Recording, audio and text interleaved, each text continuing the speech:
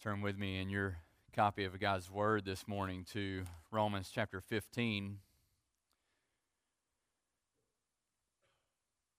Before we get into Romans 15 this morning, I want to just take a brief moment to kind of give you maybe some, guidance on interpreting Scripture when we come to passages like the one we come to today. We just meditated on 2 Timothy 3, 16 and 17, and the reason for that is because I simply want us to come to this portion of Scripture in which Paul wraps up his letter to the Romans. And as we do, I want us to remember that all of Scripture is inspired by God. All of it is helpful for the life of the believer. And so when we think about that passage in 2 Timothy 3, 16 and 17, and we mull that over, we meditate on it, I want you to remember a very important word there. All of Scripture is inspired by God. All of it is breathed out by the Lord.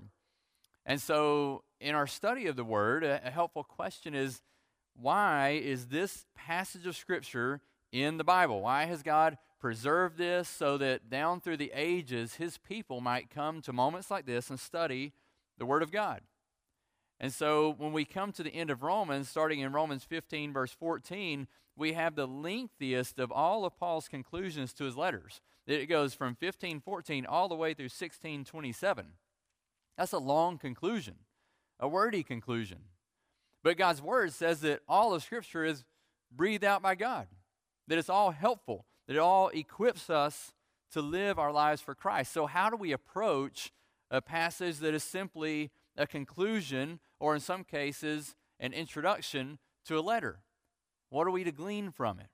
There's three principles that I want you to remember, three things to remember when we study portions of Scripture like this.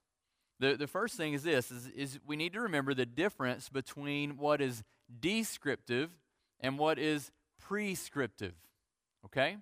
So remember the difference between what is descriptive and what is prescriptive. It would be the same thing that we understand in how we read the book of Acts, right?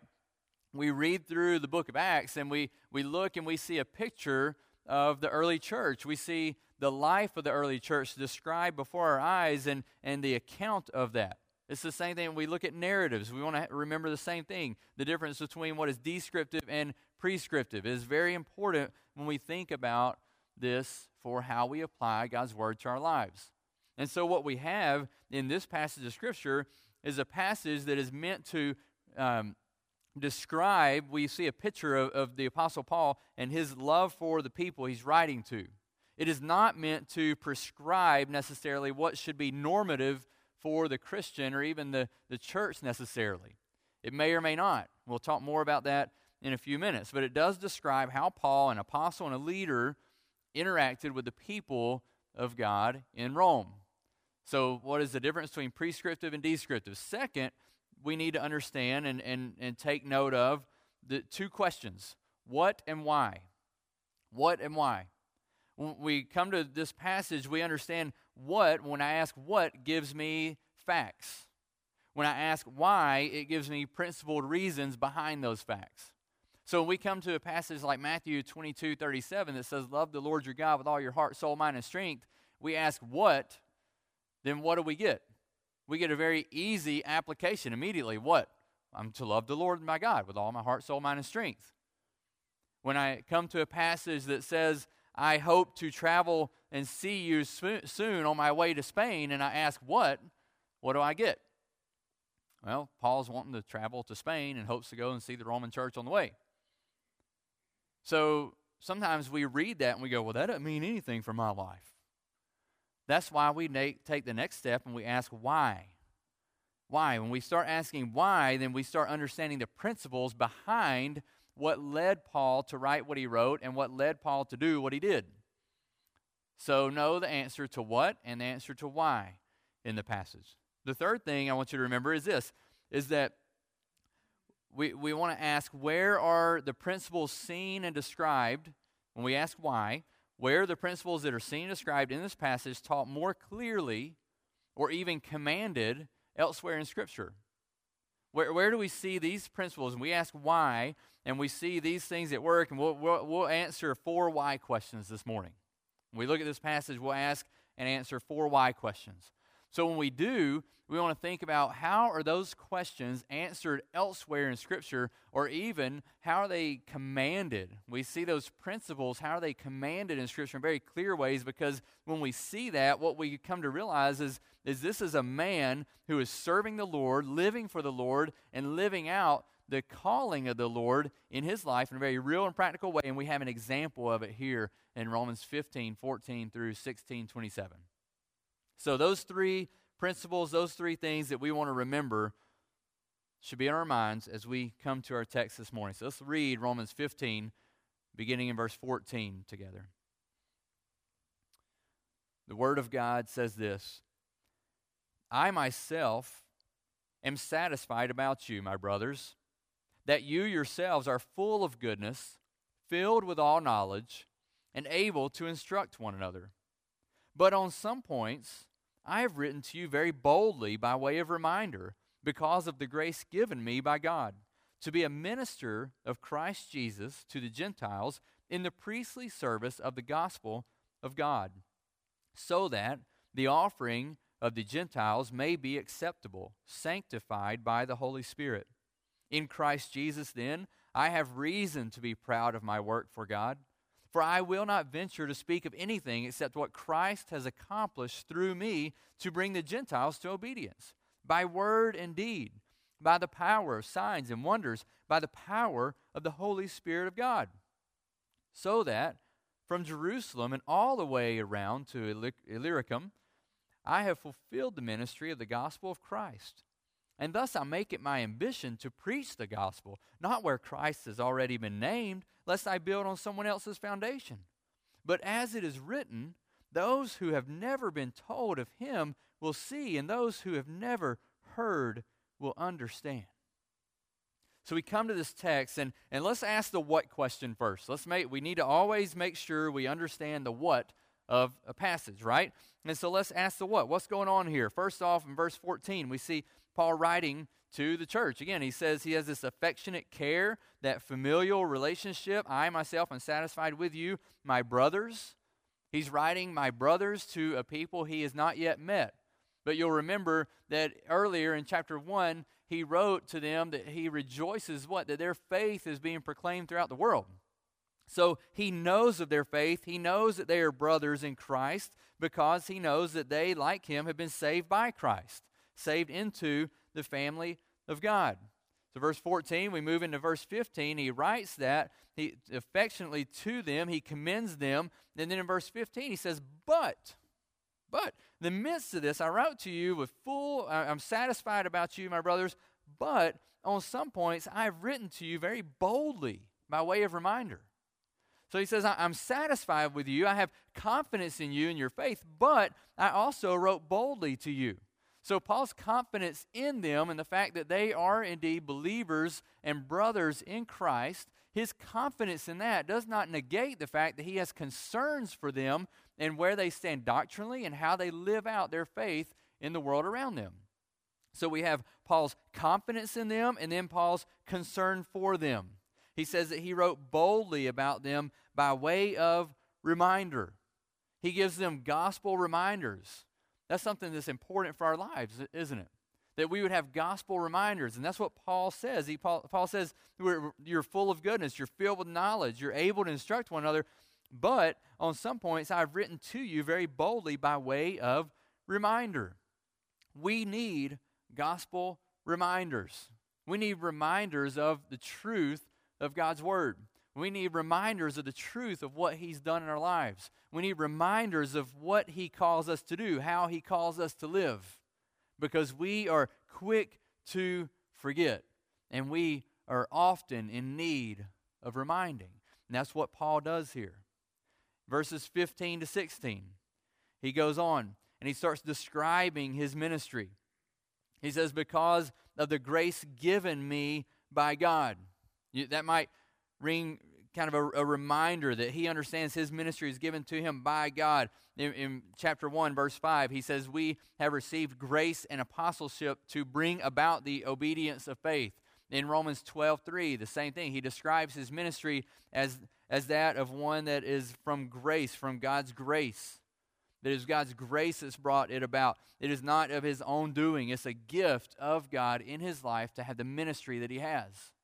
And so he talks about that again here. Because of the grace given me by God to do what? To be a minister of Christ Jesus to the Gentiles in the priestly service of the gospel of God, so that the offering of the Gentiles may be acceptable, sanctified by the Holy Spirit. So Paul talks about his ministry. He describes it as a gift of God's grace, and then he starts using some very vivid Old Testament imagery and metaphors. We know it's metaphors when he's not saying I am a literal priest, because he describes himself as a priest and then offering the Gentiles as a sacrifice. We understand he is talking metaphorically. Why? Because he's not literally bringing Gentiles and offering them as a literal sacrifice to the Lord, right? We understand that. No, instead, he's saying that I am carrying out the function of the priest under the great high priest of Christ Jesus to the Gentiles. Why? Because I am serving them with the gospel of God so that the offering of the Gentiles may be acceptable and sanctified by the Holy Spirit. It is not Paul that sanctifies. It is not Paul that consecrates. It is not Paul that makes holy. It is the work of God that makes them holy through the gospel. He comes as a priest to minister to the people of God. We move on through the passage. He continues to describe that, and we'll talk a little more, but he says, I will not venture to speak of anything except Christ, what he has accomplished through me. So we see him describing Christ's work and his work, right, together.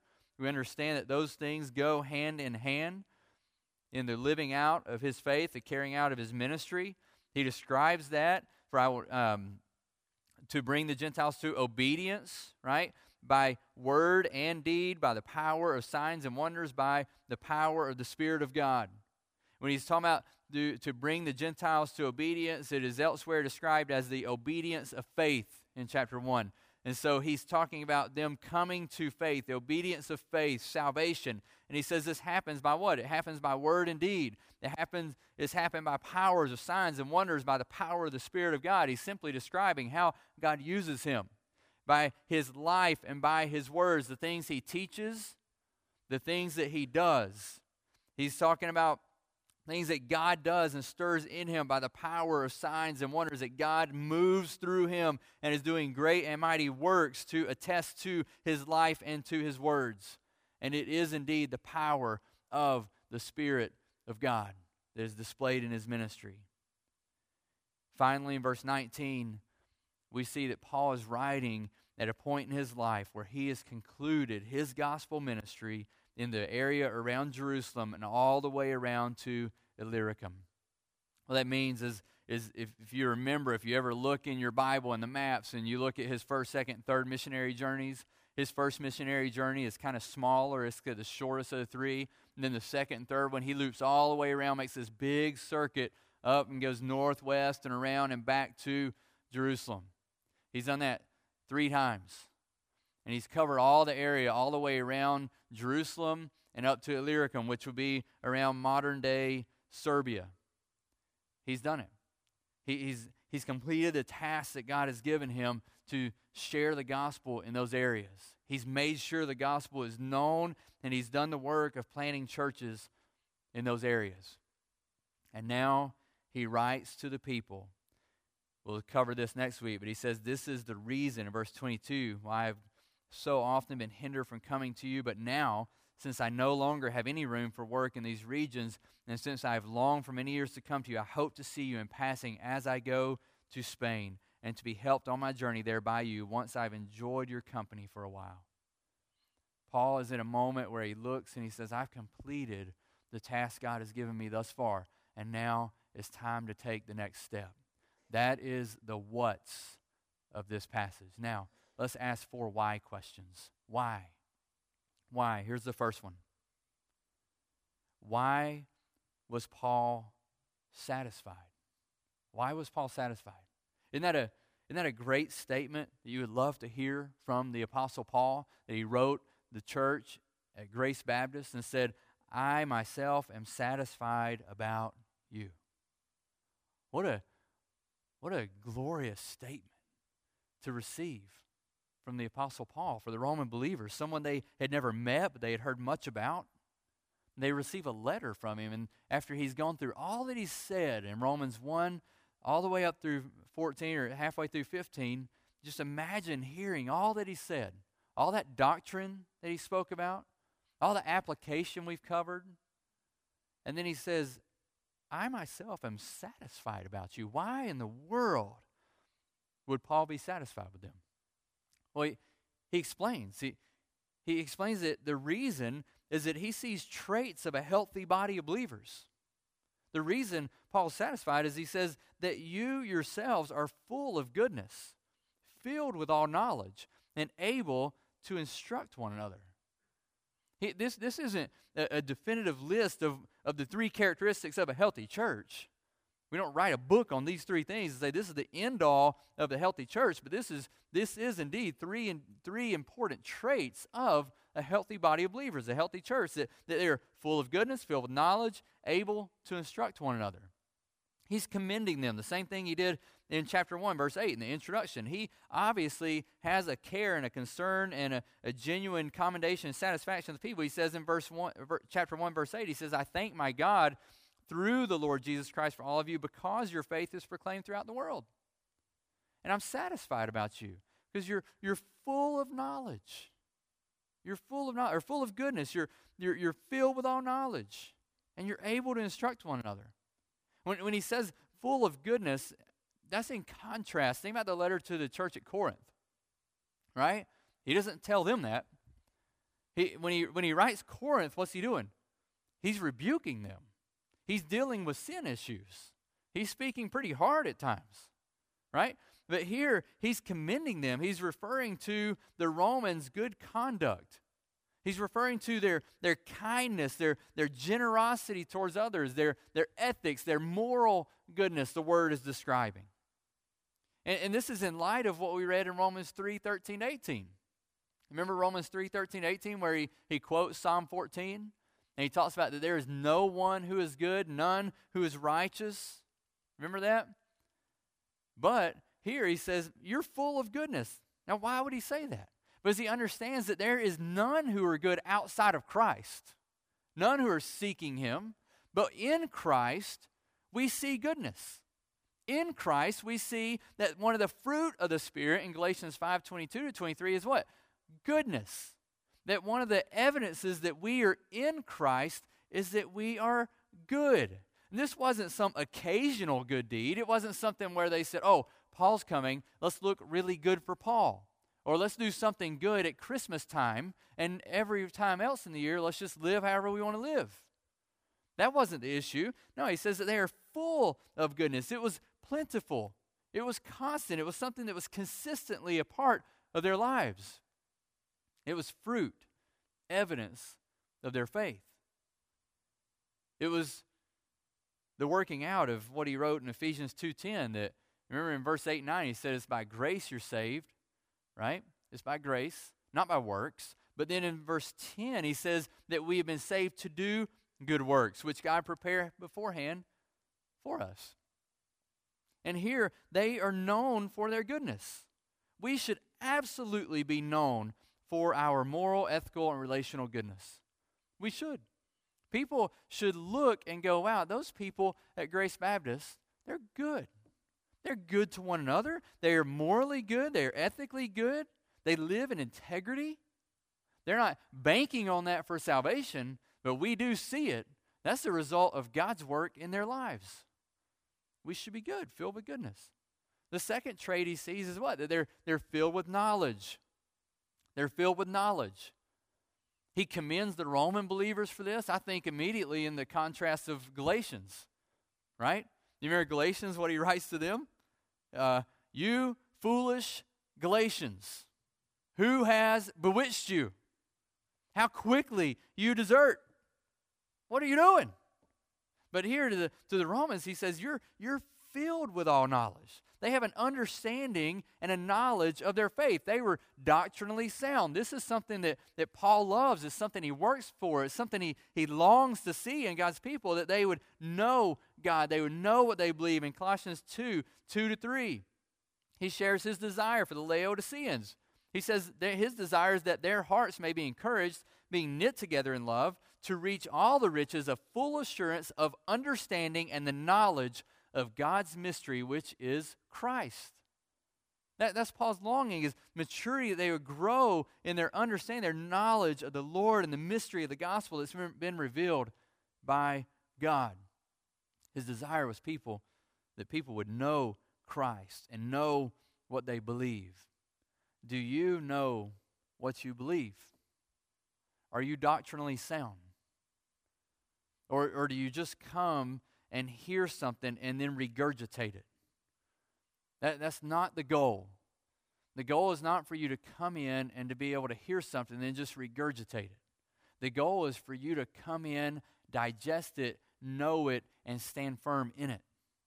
The goal is to know what we believe, to be doctrinally sound. The third trait he points out is that they are able to instruct one another. They're able to instruct one another. The word he uses here is not just teaching. It's more of a corrective, a rebuking. It's an instruction that calls them to correct some sort of wrong thinking or living.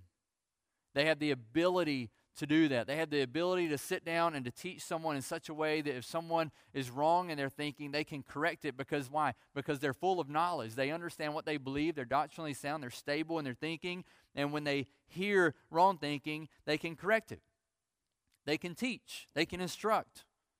Again, I think in contrast to Hebrews. Remember the writer of Hebrews in chapter 5, verse 12, he says, "For though by this time you ought to be teachers, you need someone to teach you again the basic principles of the oracles of God." You need milk, not solid food. He doesn't say that to the Roman believers. He says you are able to instruct one another. They were able to correct one another because they knew what they believed. They spoke truth into the believers' lives. They spoke truth into one another's lives. Listen, one of the marks of a healthy church is that we are able to instruct one another. Because when we do that, it corrects us and strengthens us individually, and it guards our church from false doctrine. It guards. It protects this body of believers. When you hear something that is wrong thinking, it is love that leads you to say, you know what, I respect that, but that's a little off. That's not what Scripture says. Scripture says this. That is love to correct that. Why? It's love for the body and the individual, because it strengthens the individual's walk with the Lord, and it guards our church from wrong belief, from false doctrine. We need to be a people who are able to instruct one another. The second why question. So the first one was, why was Paul satisfied? The second one, why did Paul speak boldly? Why did he speak boldly? He says, but on some points I've written to you very boldly by way of reminder. Why? Well, because there's a time for bold words. There is absolutely a time for us to be bold in what we say. Think about what Paul was bold about in Romans. Theologically, he was very bold about man's depravity. He minced no words when he stood and he said, listen, it doesn't matter if you're a Jew or a Gentile, where you come from. Outside of the work of Christ, you are lost. You're hopeless. He was very bold about that. He was very bold that nothing merits salvation, that you're only saved, you're only justified by faith. Very bold about that. He's very bold about God's sovereignty. We went through Romans 9 through 11, a difficult portion of God's word. He's very bold about it. He doesn't mince words about God's sovereignty. When we think about his theological boldness, we also see practical boldness, don't we? You remember, he gets into Romans 12. He's very bold about what the transformed life should look like, that our lives in Christ should look different. We should be transformed. We should not conform to the ways of the world. He's very bold about what it looks like to love one another. How does that work out? He's very bold about the fact that as we do so, that we should submit to our governing authorities. That wasn't popular then. It's not popular now. He was bold about it. He was very bold about the fact that we are not to cause a brother to stumble in their faith. We talked about that the last few weeks. Again, Paul minces no words. He's bold about it. Now, I think there's maybe 3 areas I would say that we need to be bold in. Perhaps more. But I think there's definite 3 areas we see in Scripture at times that we need to be bold in what we say to one another. The first area I would say is in matters of doctrinal error. We need to be bold about that. We already mentioned it, but Galatians 1:6, he writes, and right away, 6 verses in, he says, I am astonished. I'm astonished that you are so quickly deserting him who called you in the grace of Christ, and you're turning to a different gospel. Paul doesn't mince words. He's bold. He says, I'm shocked. I'm sitting down as I write this because I have to be sitting down. I'm absolutely astonished that you've gone after a false gospel. So in matters of doctrinal error, we have to be bold in our words. You remember the same thing happened? It's not just writing to Galatians. He shares about it in Galatians. The same thing happens in Acts when Peter kind of goes off track a little bit. Paul doesn't go, oh, shucks, poor guy. No, Paul's bold. He doesn't care who it is. This is Peter, walked with Christ, right? The one who had the great confession before Christ, that Christ says, on this rock, my church will be built. This Peter. And Paul says, whoa, back up. You've got some things wrong here, Peter. See, when doctrinal error comes in, it's a time to be bold. The second area I would say is in matters of sin. When sin abounds, when sin is present, it's a time to be bold. We see Paul being bold in 1 Corinthians 5, 1 through 2.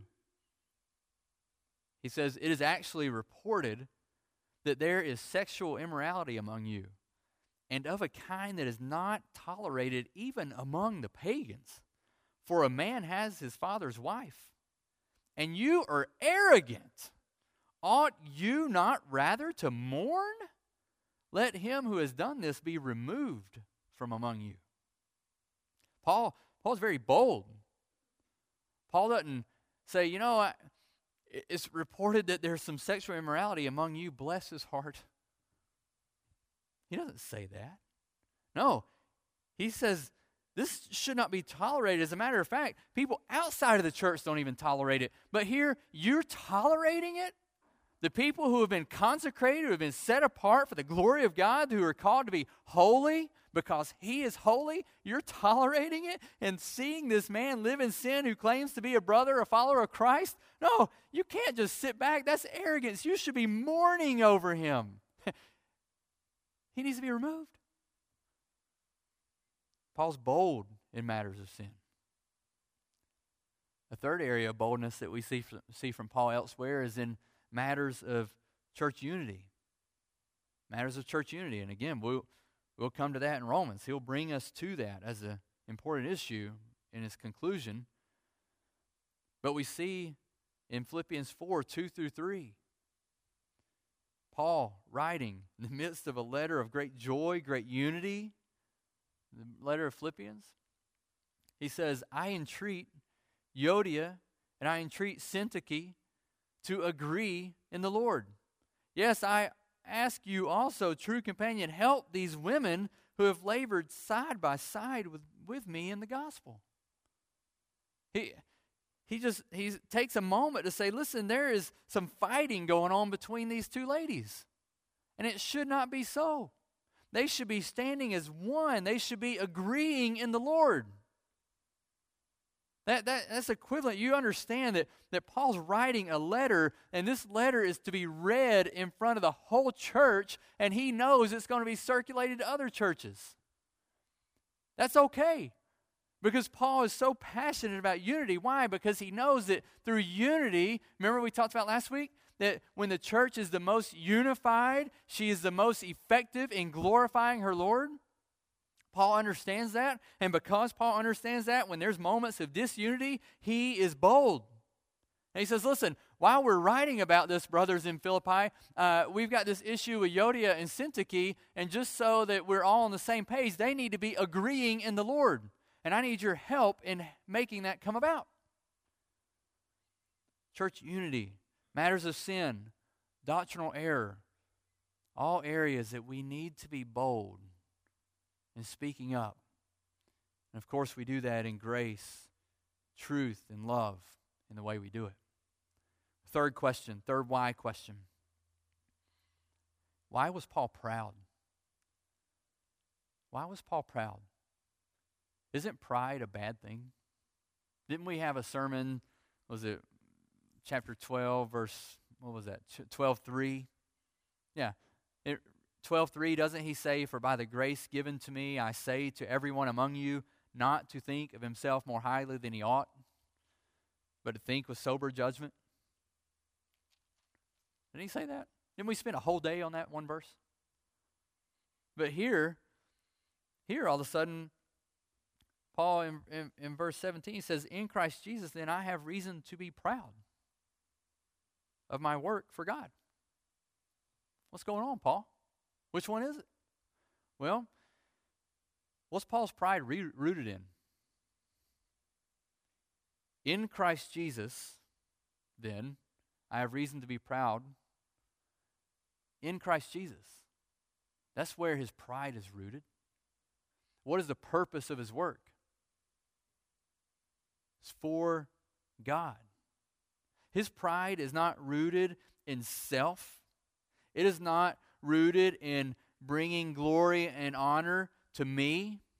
See, we can be proud of Christ-centered, God-driven work. And we see that in Paul. We see it in the man who had described himself with this once having this self-centered pride of saying, listen, I was the Hebrew of Hebrews, right? I was the Hebrew of Hebrews. I was a proud, zealous Pharisee. Had been transformed into a pride that glorified in God's work through him. So he was taken and transformed from a man who would say, listen, this is who I was. This was my heritage. This was how great I was, how religious I was. And now he doesn't say all that. He just says, in Christ Jesus, I have reason to be proud of my work for God. It is Christ-centered, God-driven work.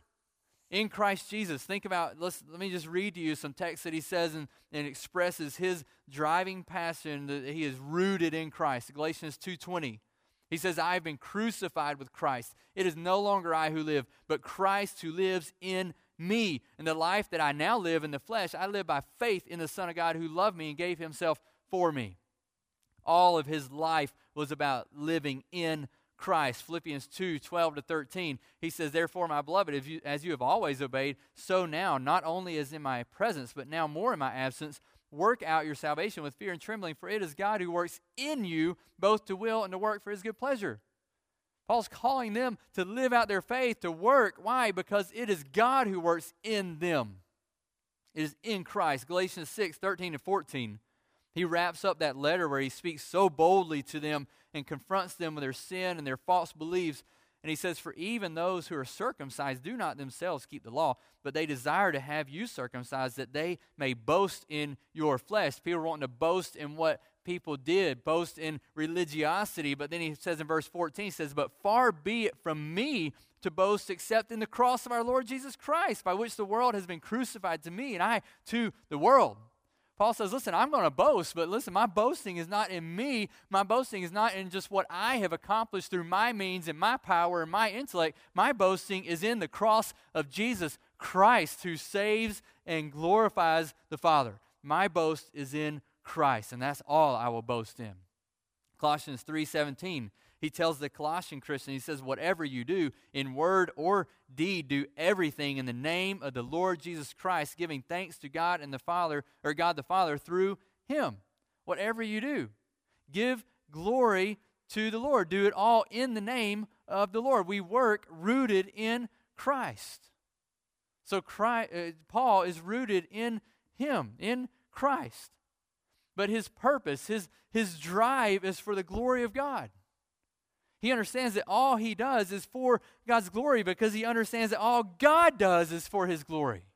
He understands that when God speaks through Isaiah in chapter 43, he says, fear not when you walk through the fires. When you walk through the waters, I will be with you. And he goes on down, and in the great word of assurance, he says that everyone who is called by name, my name, whom I have created for my glory, whom I have formed and made.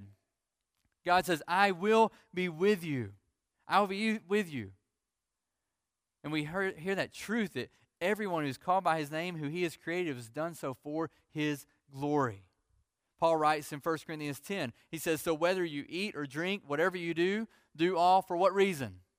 That people will pat you on the back, that people will know how great of a person you are, that people would know how great Grace Baptist Church is, that they would think, wow, I really like that church, those people are really nice, that's a really good neighbor I have. No.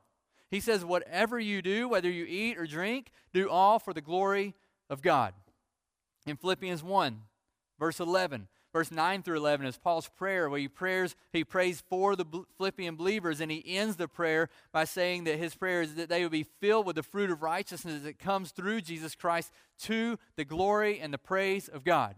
Not to their glory, not to his glory, but to the glory and the praise of God. In Romans 11:36, he says, he concludes it, he brings it all to a close of what he's been saying in Romans 11. He says, for from him and through him and to him are all things. To him be the glory forever. It is the driving force of Paul that God would be exalted, that he would be glorified. In 2 Corinthians 4:15, we talk about and we hear about him talking and describing their ministry and about how they carry about the greatness of God in jars of clay and in fragile pots that can just be broken. And he comes to the end of that passage, he says, for it is all for your sake, so that as grace extends to more and more people, it may increase thanksgiving. Why? To the glory of God. Paul's longing, Paul's driving purpose is that God would be glorified in him. Why do you live? Why are you doing what you're doing? Are you rooted in Christ? Are you driving toward the purpose of bringing God glory? Or are you simply striving for a comfortable, happy, easy life? Are you simply wanting to live out the American dream and pad your 401k and have fun and build up all your stuff? Or are you driven by living in Christ for his glory to exalt the name of Christ? Are you wasting your life on things that will not make a hill of beans difference in eternity? Or are you storing up treasures in heaven that moth and rust will not destroy? What are you doing? Paul left a legacy of God's glory. When it was all said and done, the people that Paul were around exalted the name of Christ. When it's all said and done, what will people do that have been around you? What kind of ripple will go out from your life? What kind of effect will you leave? What will be the resounding theme of your life? The resounding theme of Paul's life was the glory of God, and I want that to be the resounding theme of my life, that God's name would be exalted. I want that to be the resounding theme of your life, the glory of God would be exalted and his name lifted on high. I want that to be the resounding theme of this church. Not that Grace Baptist is a great and an awesome church. No, that Grace Baptist serves an awesome and a great and a holy God, and we glorify his name. That is what I want to be the resounding message of this body of believers. It was Paul's driving force, the glory of God, and I want it to be ours. The fourth question. Why did Paul continue his gospel ministry? You ever thought about that? Paul's at a pretty good spot to retire. Kick back in his villa in Jerusalem. Maybe get an additional home in another's town. He doesn't do that. He doesn't do that. Why does he continue? Paul pursues without ceasing the ambition that God gave him.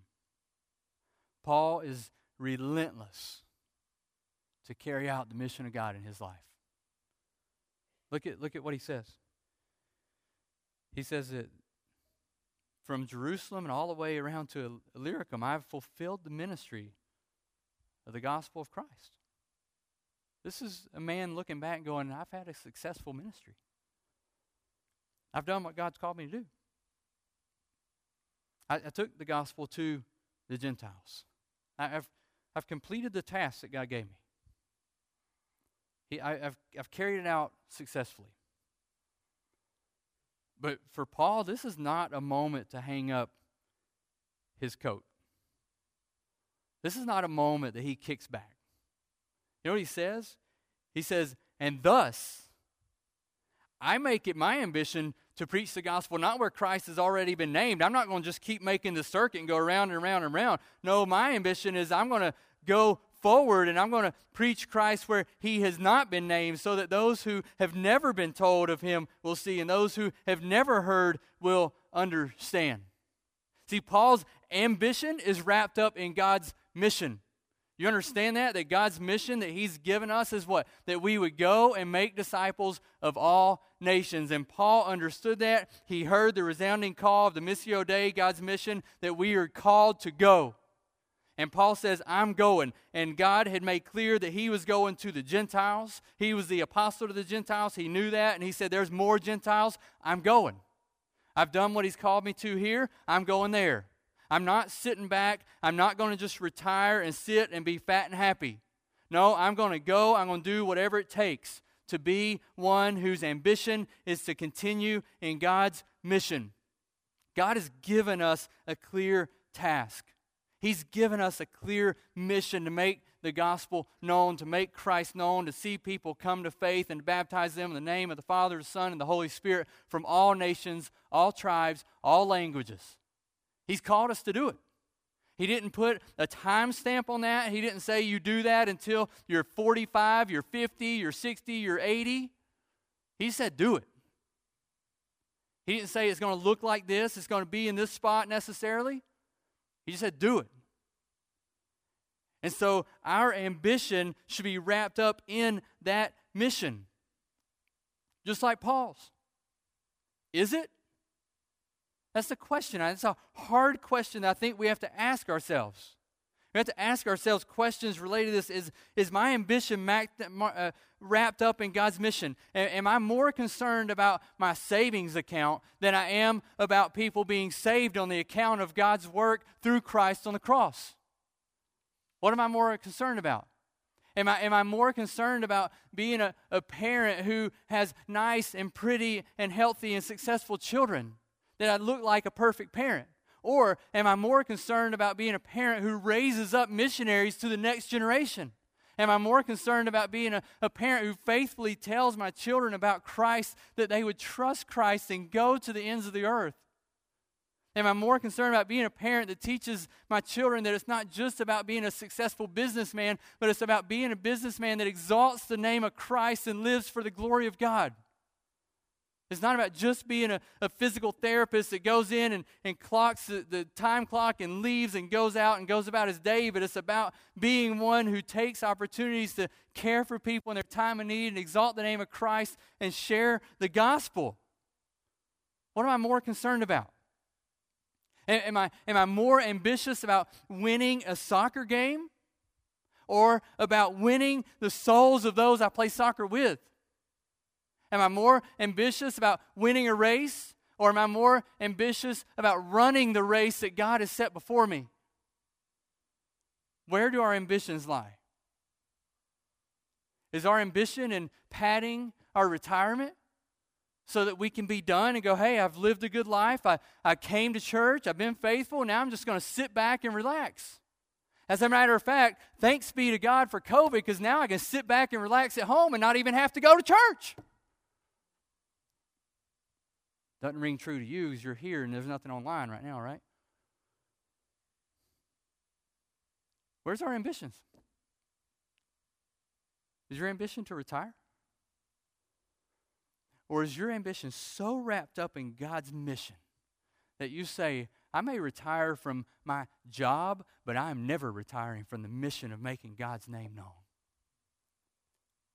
I may retire from my job, what anchors me here. And you know what that does? That frees me up to go there. What would that look like? That you retire from your profession so that you might move away and live among the nations? What might it look like that all that you focused on, maybe you can't go, maybe physically you're not able. But in that moment you say, I'm retired, I physically can't go, I can't move to another nation, but all of my energy is going to be towards equipping people, encouraging people, praying for people, helping people do that. What is your ambition? Paul's ambition was to see God's gospel, the mystery of the gospel, declared to people who had never heard.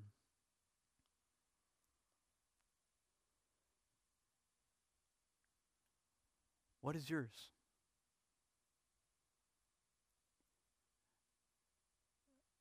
It's going to look different in all of our lives. For Paul, it was being a pioneer missionary. Paul said, you know what? They've heard. There's a church there. I'm going to leave it to Apollos, Barnabas, Silas, Timothy, Titus. You guys build the church. I'm going to go tell more. And when I tell them, I'm going to raise up people to build their church too. That was Paul's. That's what it looked like to be a pioneer missionary. But for you, that may not be the case. It may. I refuse to believe. I'm never going to submit to the belief that God is not raising up missionaries from this place. I'm never going to do that. I will always be convinced that God has blessed Grace Baptist with a solid foundation, with people who love Him deeply, with incredible resources. Not so that we can sit here all fat and happy in our theology, but so that we can mobilize and send people to the nations. So I'm convinced, I don't know who it is, I'm convinced that God is raising up more people. There are already people in the nations from here. We've got people scattered. But I'm convinced God's raising up more. I'm convinced that some of our young people, they're going to do it. Some of you sitting in here today, they're going to say, hey, Mom, you're right. I do want to be a teacher. But it's going to be in another country. I'm convinced that there are families who are going to be so ambitious about God's mission that they say, hey, this is time and we have the opportunity, let's go. I refuse to believe that that's not the case for some. But I also know that it's not the case for all. So I know that for some of us, it means being a faithful parent. Share the gospel with your kids. And I know for others, it means being an honest, hardworking plumber. And I know for others, it means being a teacher that goes week in and week out and deals with all the craziness and frustrations of a pandemic so that you can minister to kids in their class. I know for others, it's being a businessman who is not shrewd and dishonest. I know for others, it's being a mill worker, others being a doctor, others being a painter. For others being a FedEx man, physical therapist, an accountant. God bless your hearts. For others, it's being a church planner. Maybe you're not the pioneer missionary, but you say, you know what? Josh Rosentreader needs help planting a church in Columbus. I can do that. I can move 4 hours north and gather with a small group of believers and work to see the glory of God in Columbus, Ohio. I don't know what it means for you. I know where I've fallen.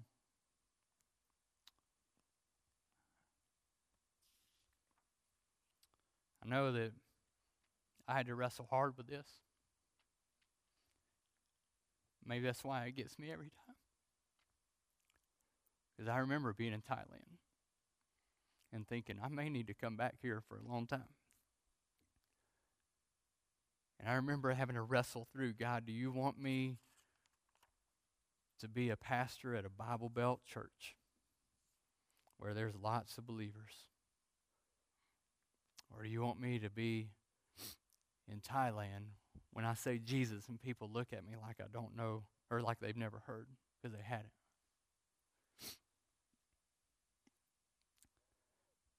I had to wrestle through that, and I want you to wrestle through it. Because I know where God left me. And He's called me to pastor and by His grace raise up people who would go. I want you to wrestle through that. I don't know exactly what your ambition is. But I know that all of our mission is to go and make disciples of all nations. Our mission is that the peoples would praise Him. So let's stand and let's sing, may the peoples praise Him. And as we do, let's wrap our ambition up in God's mission. Let's pray. God, we stand to sing to you. God, we stand to worship you, the one who saved us by your great, abundant, amazing grace.